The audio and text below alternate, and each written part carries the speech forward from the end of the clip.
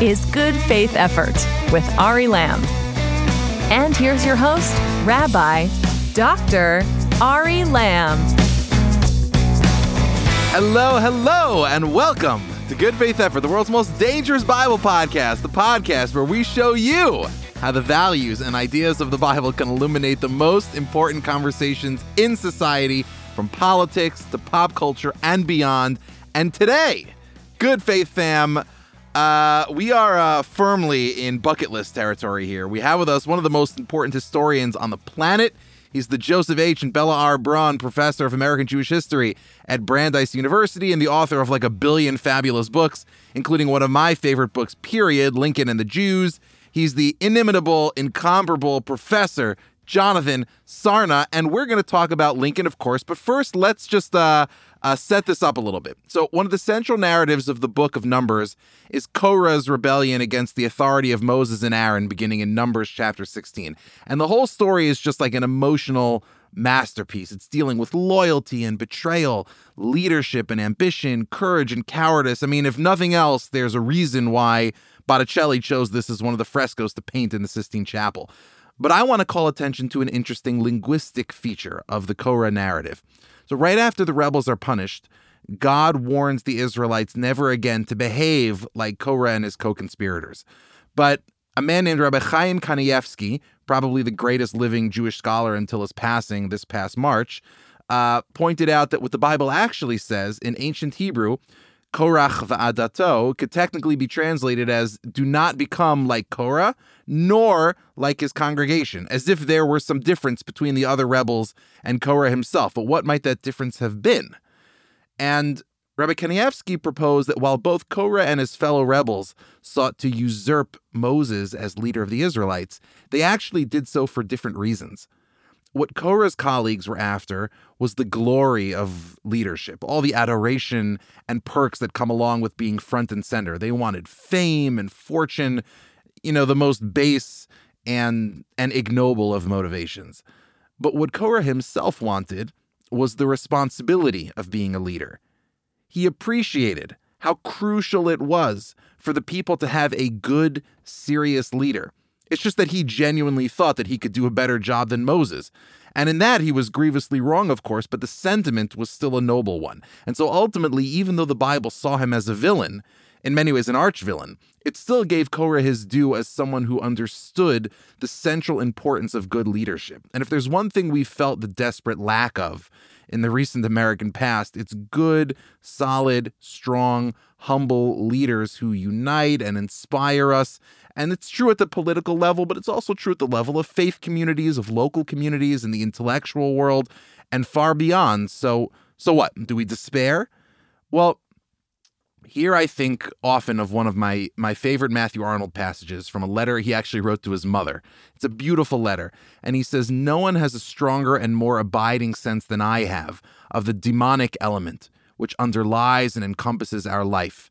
But I think that the right thing is, while conscious of this element and of all that there is inexplicable around one, to keep pushing on one's posts into the darkness and to establish no post that is not perfectly in light and firm." So how do we push our posts of light into the darkness? Well, one way to do it is through the study of history, through examining the lives of extraordinary leaders in extraordinary times, recalling their triumphs, understanding their flaws, and seeing what we can learn for our own times. And that's a big part of what I'd like to do on today's episode. So to unpack all of this, I brought on one of the most legendary historians ever, period, end of sentence. He's Professor of American History at Brandeis University. He's Jonathan Sarna. Professor Sarna, thank you so much for being here. Delighted to join you. Thank you for that warm introduction. I'm so excited that you're here. And I want to start with you, actually. You are in many ways sort of the sine qua non. You are the representative par excellence of what it means to engage in American Jewish history. And of course, you can understand why the history of Jews in America would be interesting to Jews, but the very nature of the field suggests that it would be of interest to Americans more broadly as well. So if you're out there making the case for American Jewish history as an important and interesting field for Americans at large, what's the first way you start there? I think that American Jewish history actually sheds light on what has made America distinctive in so many ways. The fact that there were Jews in America at the time of the Constitution, that the largest community was in Philadelphia for that brief period, which meant that the founders knew there were Jews there, interacted with Jews, we know. That meant that they appreciated that this was a multi-faith country. And when they wrote into the original Constitution, no religious test shall ever be required, they had in mind the people like Jews who they knew were in America. And over again, it's quite fascinating to me how it is people sometimes on the periphery, the religious periphery, change America for everybody. Perhaps we'll later talk about the debate really that took place over whether you could have a Jewish chaplain at the time of the American Revolution. The original law, I think well-intentioned, defined a chaplain well as someone who was a minister of some Christian denomination. And, Jews make clear that, there were other folks in this country. And Abraham Lincoln sides with them, especially after he meets with Arnold Fischel, the Reverend Arnold Fischel, who had been the assistant rabbi, to use our term, at the Spanish and Portuguese synagogue, and who was only denied the right to be a chaplain because he wasn't a minister of some Christian denomination. But for that fact, the Secretary of War explicitly writes to him, they would have been happy to appoint him. And Abraham Lincoln thinks that's wrong, and the law in a complicated way is changed.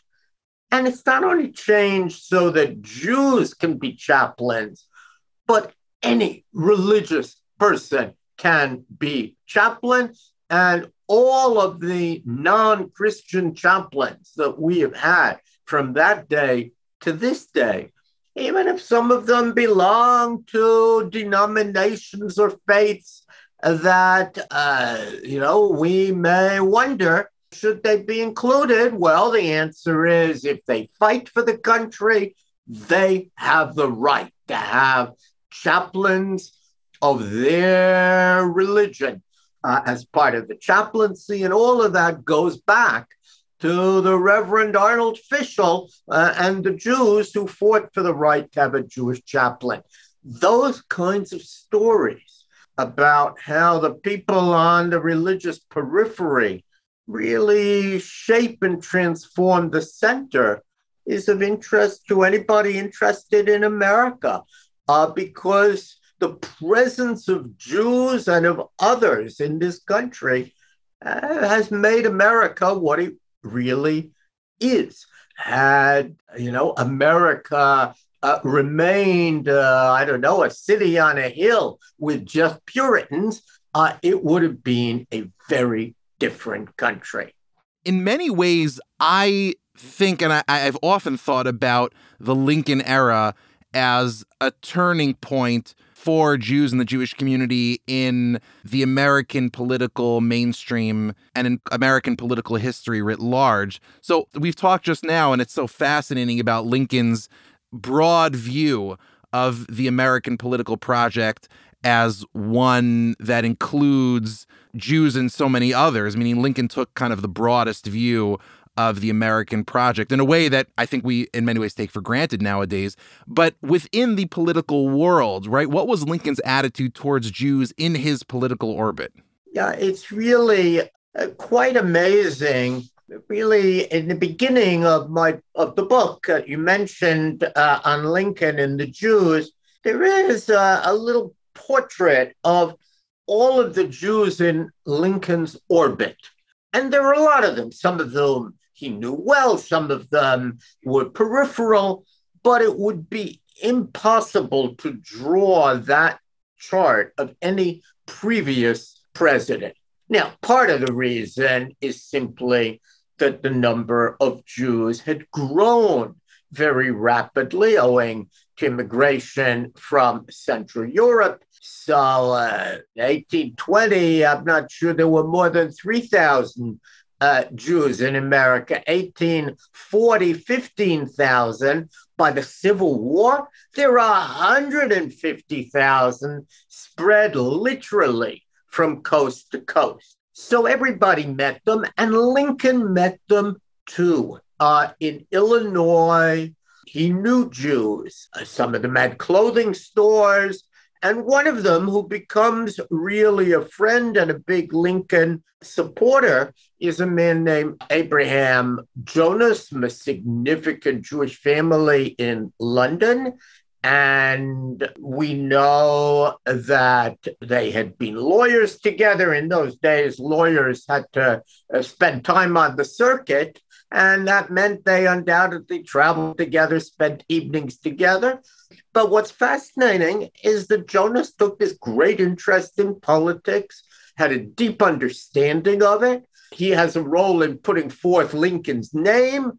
He has a role in working in the back rooms to make sure that Lincoln gets nominated.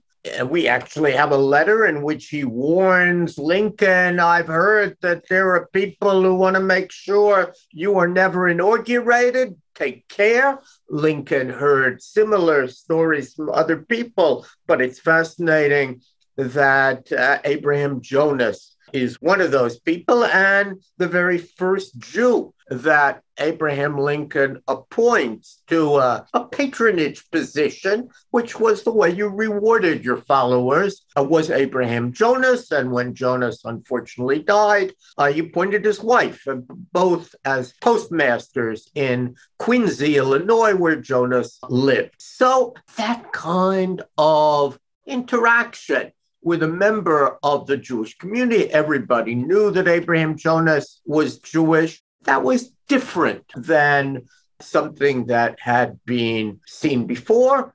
And Lincoln has many such interactions with Jews. We have an amazing letter in which Lincoln writes when he sees that a member of the Jewish community applies to be a quartermaster in the army. He says, we have not yet appointed a Hebrew. Almost in anticipation of ideas of affirmative action. But what he was saying is, we want a kind of diverse military. I want to further members of the Hebrew people. And we know that Lincoln was sympathetic to Jews and that he had significant friends within the Jewish community, even a chiropodist, that's an old-fashioned word for podiatrist, who was Jewish, named Issachar Zachary, who is much more than just his foot doctor. And he serves as a middleman between the Jewish community and Abraham Lincoln. Today, the White House has a liaison office to the Jewish community. In a sense, Issachar Zachary was the very first such person, and later Ulysses S. Grant would similarly have a liaison named Simon Wolf. So all of that is very new and allowed Jews to think that they are part of this political world. They're not outsiders. They are part of the community and engaged in it. And that's hugely important. And it's no accident. This has just recently been discovered. The very first political broadside that we have in which Jews are called upon as Jews to vote for a candidate dates to 1864, and, vote for Abraham Lincoln and gives reasons why Jews should be especially eager to do that. I'm not suggesting that all Jews were Republicans. They certainly were not. But it showed Jews engaged in the political process as insiders rather than outsiders. And that's extremely important. In addition to just being absolutely fascinating, I love that answer because I've read Issachar Zachary's name so many times that I've never pronounced it out loud because I've been too afraid to do it. I think that's how he pronounced it, yeah. And I actually want to pick up on one thread there, which is Ulysses S. Grant. One thing that I think about often, and a lot of Jews, at least in my orbit and kind of community that I grew up in, that we grew up in, have expressed this many times, either to me or in public. Anti-Semitism often feels like the kind of thing where we kind of know all of the events that had the anti-Semitic attacks that happen as they happen. We're cataloging them. We're sharing information about them on WhatsApp or on Twitter or what have you.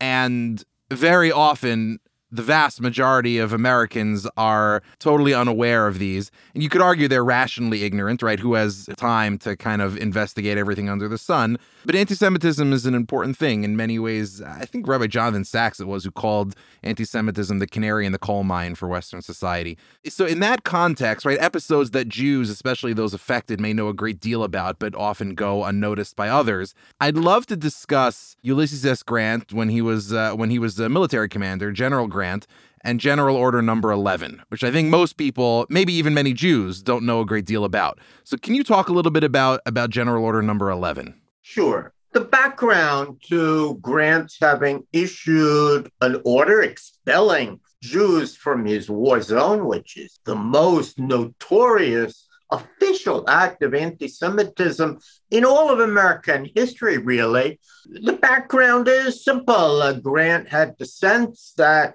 if he could stop smuggling from the South to the North, that would starve the South and it would hasten an end to the war, save lives, and so on. But he knew that cotton was being smuggled out and medicines and other products smuggled in. Lots of people in the Civil War era, not just Grant, lots of people thought that the word smuggler and the word Jew were almost synonyms. Non-Jews who smuggled were often identified as Jews. And what seems to have happened is that Grant's own father cooked up a scheme with some brothers in Cincinnati who are engaged in the clothing trade. They, of course, needed cotton. And they had the idea that they would offer the senior Grant 10% of the profits. All he had to do was get his son to give them a pass so that they could move the cotton. Of course, what they didn't quite know is that Grant and his father weren't on the best of terms. They come to see Ulysses in Mississippi, where he had his camp at that time. He instantly understands what's going on. And he says, wow, the Jews, are smuggling. And the only solution to this is to expel Jews as a class. That's the term that he uses. And that's what makes it anti-Semitic. Had he said, I'm expelling smugglers, we wouldn't remember it. But he decides the only way to stop smuggling is to expel, quote, Jews as a class. And he issues this general order in December of 1862, which was a rather bad time for Grant.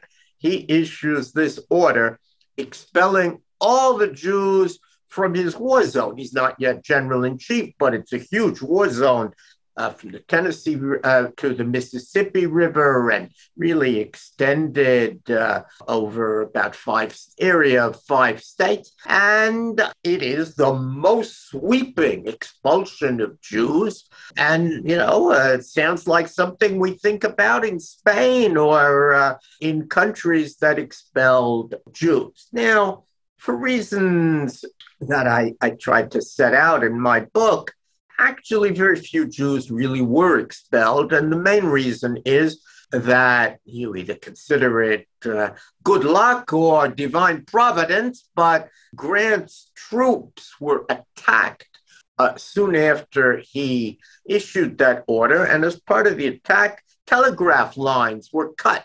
And that meant that the order didn't spread. But eventually, a copy of the order reached Paducah, Kentucky, which wasn't that far away. Paducah had a Jewish community, and there is a place where we know Jews were expelled. We have the documents. They sent a word. There were only about 10 Jewish families that, General-in-Chief has said that all Jews are expelled, and it gave them 24 hours to leave.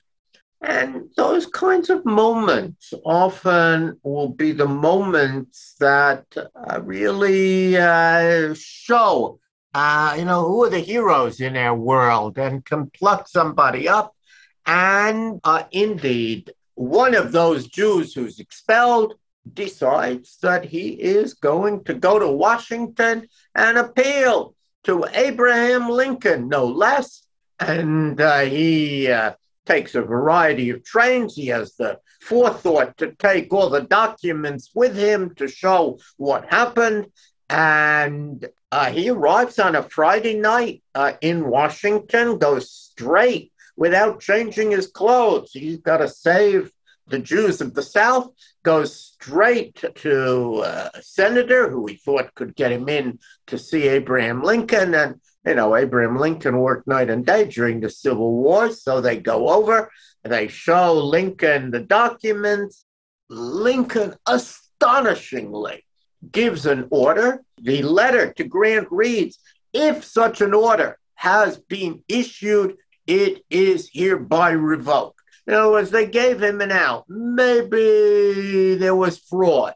Maybe something happened we don't know here.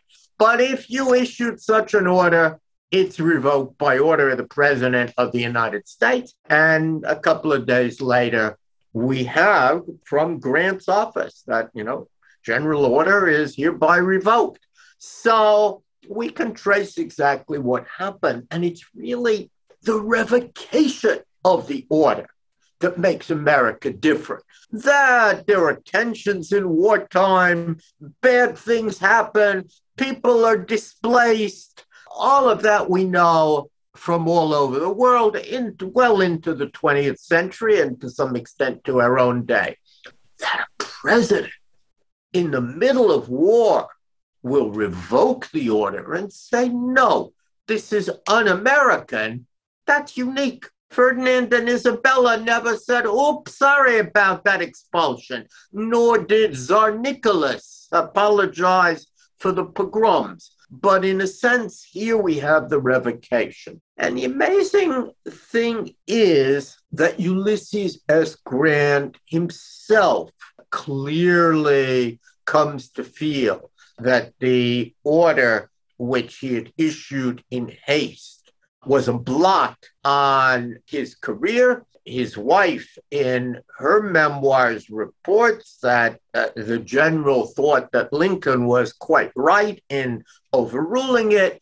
And when Grant is elected, after he's elected in 1868, he sends out a letter. It was front page in every newspaper, essentially apologizing for the order, saying it should not have been issued.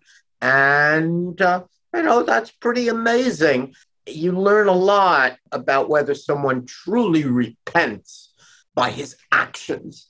Words are less important than actions.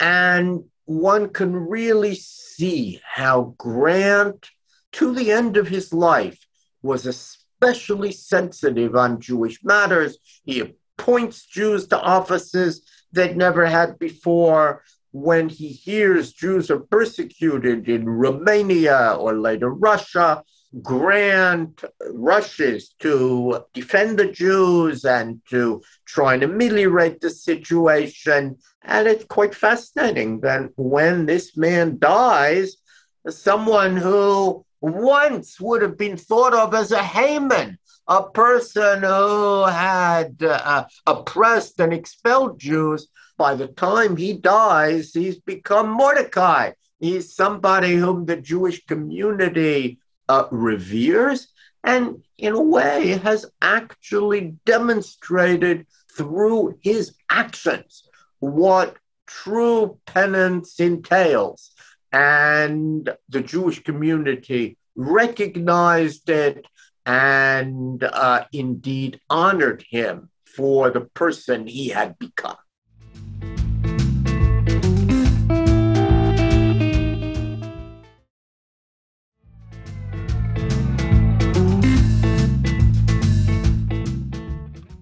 It's remarkable to think in our contemporary era, in which our political vocabulary has in many ways kind of forgotten language of grace and redemption. We kept kind of the categories of sin and judgment, but it's so fascinating to consider the Grant episode from that perspective, and not because it tells us how cheap redemption should be, and in many ways quite the opposite. I mean, Grant worked very hard actually to reverse this element of his legacy. But I actually want to get back to Lincoln. I want to touch on Lincoln's last words, which you've written about.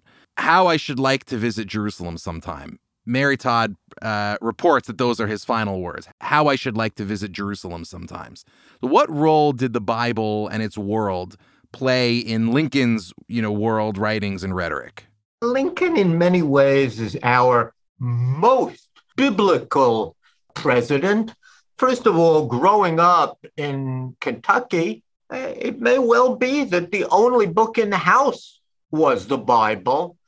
He knew the Bible, of course, in English, but he knew the Bible backwards and forwards. Indeed, reading not just his speeches, second inaugural is a masterful sermon. Yes, anybody would be proud of that. But even reading letters, you suddenly realize, he's drawn that from the Bible.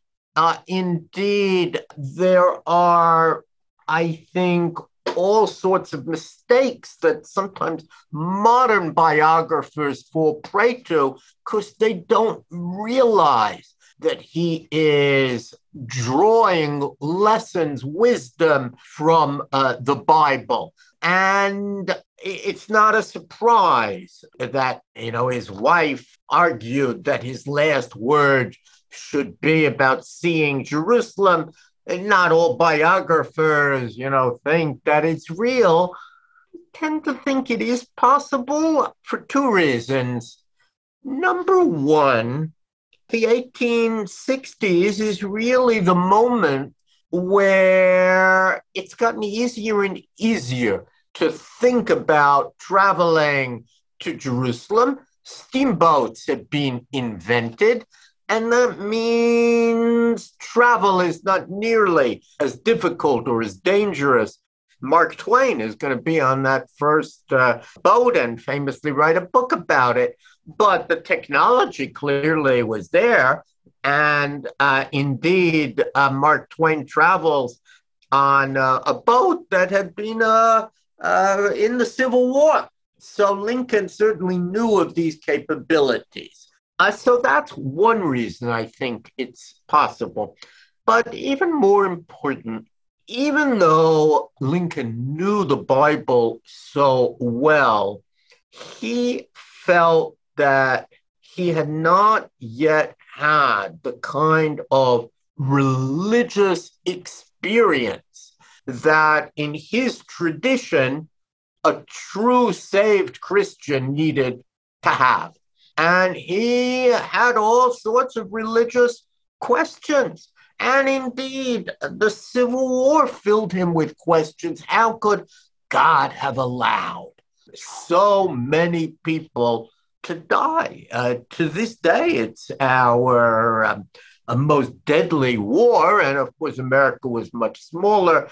There never was a war in which such a high percentage of Americans died as the Civil War. How did God make it happen? And in his second inaugural, he implies it was punishment for the sin of slavery, but he wondered how could it be. So to find out whether he himself might be saved as a human being, and to try and explain what America had just been through, he wanted the experience of going to Jerusalem, the holy city. No doubt he would have gone to holy sites. There are many holy sites, holy to Christians there. And he hoped that he might, through that, better understand what had happened.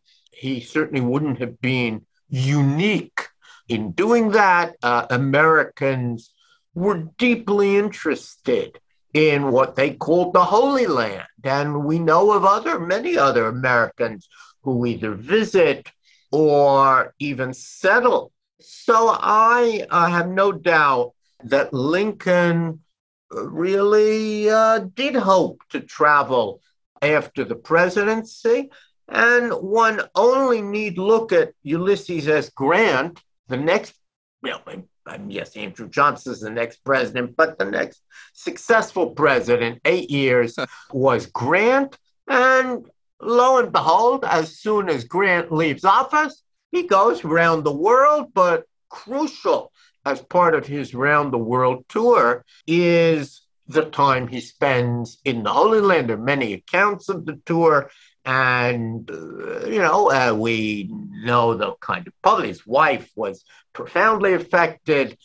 He was there in a snowstorm. And I think then and now, the Holy Land is perhaps less exciting in terrible, bad, stormy weather than in nice, sunny summer weather. But leaving that aside, the fact that Grant does go to the Holy Land, I think, suggests some of the same reasons why Abraham Lincoln, who in many ways was a more religious figure than Grant and more spiritually a serious figure, might also have wanted to go to the Holy Land, no doubt, with his Bible to try and answer questions and, figure out his own religious status. So it never came to pass, of course, alas, because of John Wilkes Booth, but it may well have been that Lincoln was looking forward to the end of, not only the end of the war, but the end of his presidency, so that he would finally have the leisure to do some of these things. So you think back to the early days of the Roman Empire. The Caesars portrayed themselves and projected images of themselves as having ascended into deityhood. And, so the Roman Caesars were sort of god kings. And America doesn't have god kings, and we don't have political deities. But to the extent that we have political figures at all who've sort of ascended to some sort of transcendence, Lincoln's probably it. The list might be Lincoln and maybe Washington, right? But Lincoln's certainly it.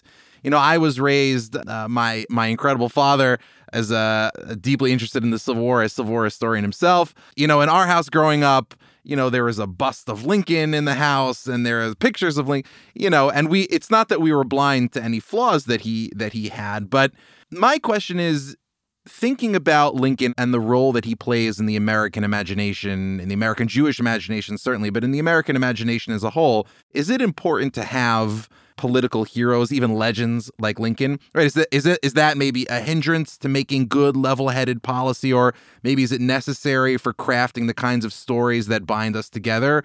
Or a little bit of both, or neither? What do you think? I think people do need role models, and Lincoln is a flesh and blood figure, meaning I don't think either Lincoln or his biographers think that Lincoln never made a mistake, never did anything wrong. Nevertheless, you look at Lincoln and you read his letters and you say, wow, we are so fortunate to have had a Lincoln. And I particularly point to his letters. I had an opportunity, of course, anybody can now go on the Library of Congress website and read Lincoln's letters. And it underscored for me, there is a Hebrew phrase, toho kavoro, that the inner Lincoln, the private Lincoln, was every bit as good as the public Lincoln. There are numbers of presidents where when you read their letters, you are deeply disappointed. They are profane. They are, in many ways, schemers. That is not the case of Lincoln. And over again, the private Lincoln, the letters he writes to some of his friends are really as amazing as some of his greatest speeches and most inspiring speeches. So I think that when we look at Lincoln, in a way, it's like Moses. Moses was imperfect. He was human. He disobeyed God at one point, and yet he's Moses. And the same is true of King David. What's to me amazing about biblical figures is precisely that they are portrayed as human beings. And so it is, to my mind, as with Lincoln. And I think it's very fortunate that we have that kind of role model to look up to and to set a standard of leadership in our country. Historically, in the 20th century, both Democrats and Republicans have looked up to Abraham Lincoln and his kind of leadership and his intuitive sense of right and wrong. I think is a leadership that can still inspire lots of people. And as someone who spent several years immersed in Lincoln, I came away with even more respect for him than when I started. And I think we were lucky to have him, and who knows, perhaps the country would have been in a better state in the post-Lincoln era had he lived longer. It's quite interesting that his successors were not able to attain what he did, both in terms of political wisdom and in terms of a real sense of honesty. He was known in his lifetime as Honest Abe. And one can really see that in the letters.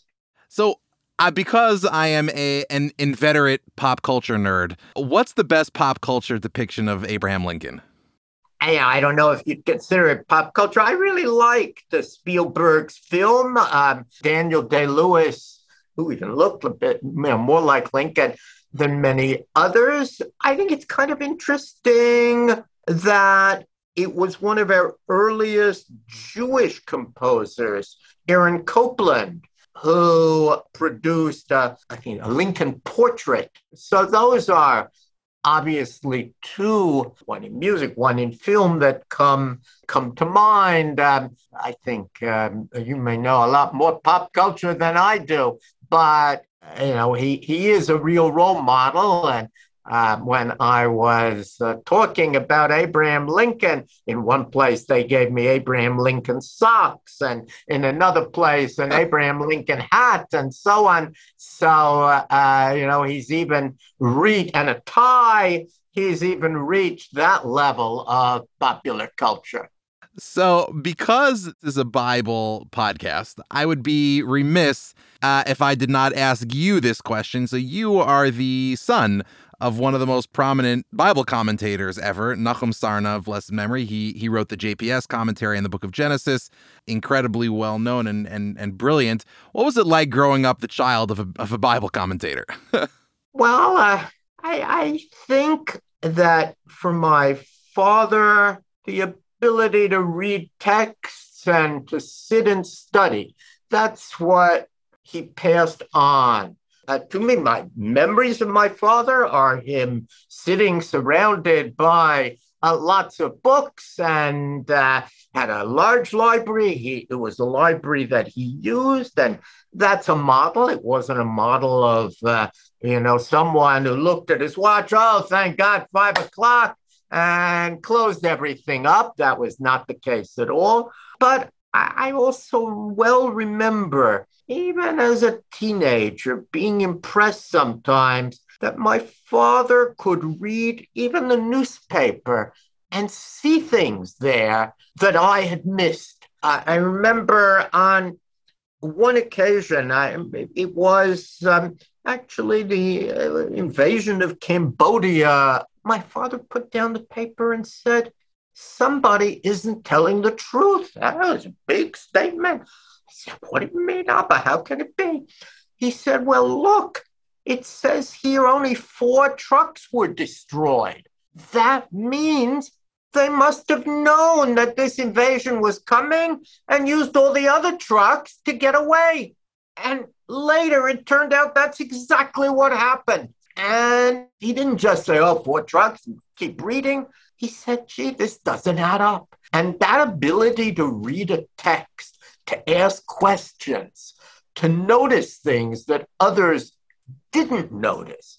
That's what I learned from my father. And, I've had the occasion sometimes to write a very brief commentary on a document, let's say George Washington's letter to the Jews of Newport, and looking word by word and looking up every phrase and where does it come from and what is this related to. I could never have done that had I not studied the Bible and indeed known a Bible commentator and what he thought a close reading of a text was all about. Wow, that's an amazing story. In the waning moments here of the podcast, so we're going to break some news. It's like 20-year-old news, but we're going to break some news. I've talked very often in this podcast about my grandfather, my teacher of blessed memory, Rabbi Norman Lamb. Many, many years ago, it was like shortly after 9/11, I recall, you and he, and I was there as an observer, just as like a young kid, I wasn't even in college yet. You and my grandfather had a very unusual experience together in Switzerland. This was a convening of Jewish, Christian, Muslim political dialogue or kind of religious political dialogue. And this was back when, especially in the immediate aftermath of 9/11, that was very in vogue. And the most notable attendees were several ayatollahs from Iran. And this was back when I think there was a great hope that Iran could be part of the solution rather than, as it turned out, a big part of the problem. But you and my grandfather had a very kind of unusual experience there and a very interesting reflection upon it in the aftermath. Can you talk a little bit about what that was like? I mean, it really was my opportunity to spend time with your grandfather for what was a very intensive weekend and one of the most interesting things I've ever been called. And my recollection is that the Iranian Ayatollahs had never met Jews. They certainly weren't going to go to Israel, but the idea of meeting Jews in America and learning about it was appealing. And somebody in the State Department had the idea that first they would bring a great rabbi. Your grandfather was, I think at that time already the chancellor. He'd stepped down from day to day, but of the Yeshiva University and, of course, internationally known. And they were sending a very important Ayatollah, both with university ties And then the idea was, well, we also need someone who can talk about the history of Jews in America, and especially what made America distinctive. And for some reason, they asked me. And you know what was, so many things were astonishing, but what was important, and your grandfather really led the way, he wanted to make sure that this group understood he was a religious figure, and this was over the Jewish Sabbath. And he brought with him all of the Sabbath accoutrements and made sure that, he blessed the wine and the bread and so on Friday night, and said all the appropriate prayers and the ritual at the close of the Sabbath. And they took note that he's the genuine article. Of course, the moment I remember was when we had our first meeting, and they were glad to meet the group, but your grandfather was really the person they wanted to meet, and they went up to him. We understand that you are the Ayatollah of the Jews. Now, Rabbi Norman Lamm, I'm sure be called many things in his life, Ayatollah of the Jews, he never had been called. He realized that he didn't laugh. He realized that this was a great compliment. Later on, of course, it led to a great deal of mirth. I think even though certainly we didn't succeed, that is to say, if the goal was to promote peace and friendship between Iran and the Jews of the United States or America generally, that failed. But on the other hand, I like to think that they came away respecting Judaism and having seen what it meant not only to be knowledgeable about Jewish teaching, but what it meant to be an observant, religiously appreciative and cognizant Jewish leader. And, your grandfather was certainly the leader of our group. And I came away thinking how fortunate we are that Rabbi Norman Lamm not only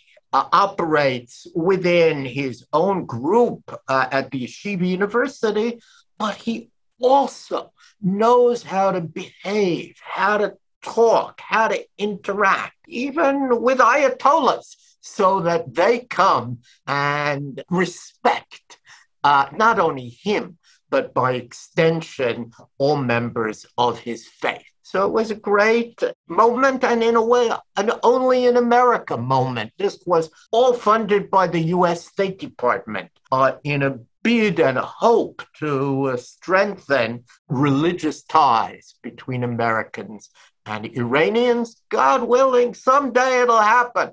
But it didn't happen after that meeting. And then I saw his grandson, and, your grandfather thought that one day you were destined to follow in his footsteps, and so it was. Well, please, you can't call 100% of the shots, right? Please, God, he should be at least 0.01% correct. That, I'll tell you, the Ayatollah of the Jews is my favorite story that I haven't been able to tell anyone for 20 years. Yeah, it was, and it shows how we always view the other in terms that we understand. So if being an Ayatollah is the highest point you can reach, you apply it to others. Yeah. Unbelievable. This has been really just so wonderful and such a privilege for me, and I know for all the listeners to learn from you. Professor Sarna, thank you so much for being here. Thank you. A joy really to be back with you. Bye-bye.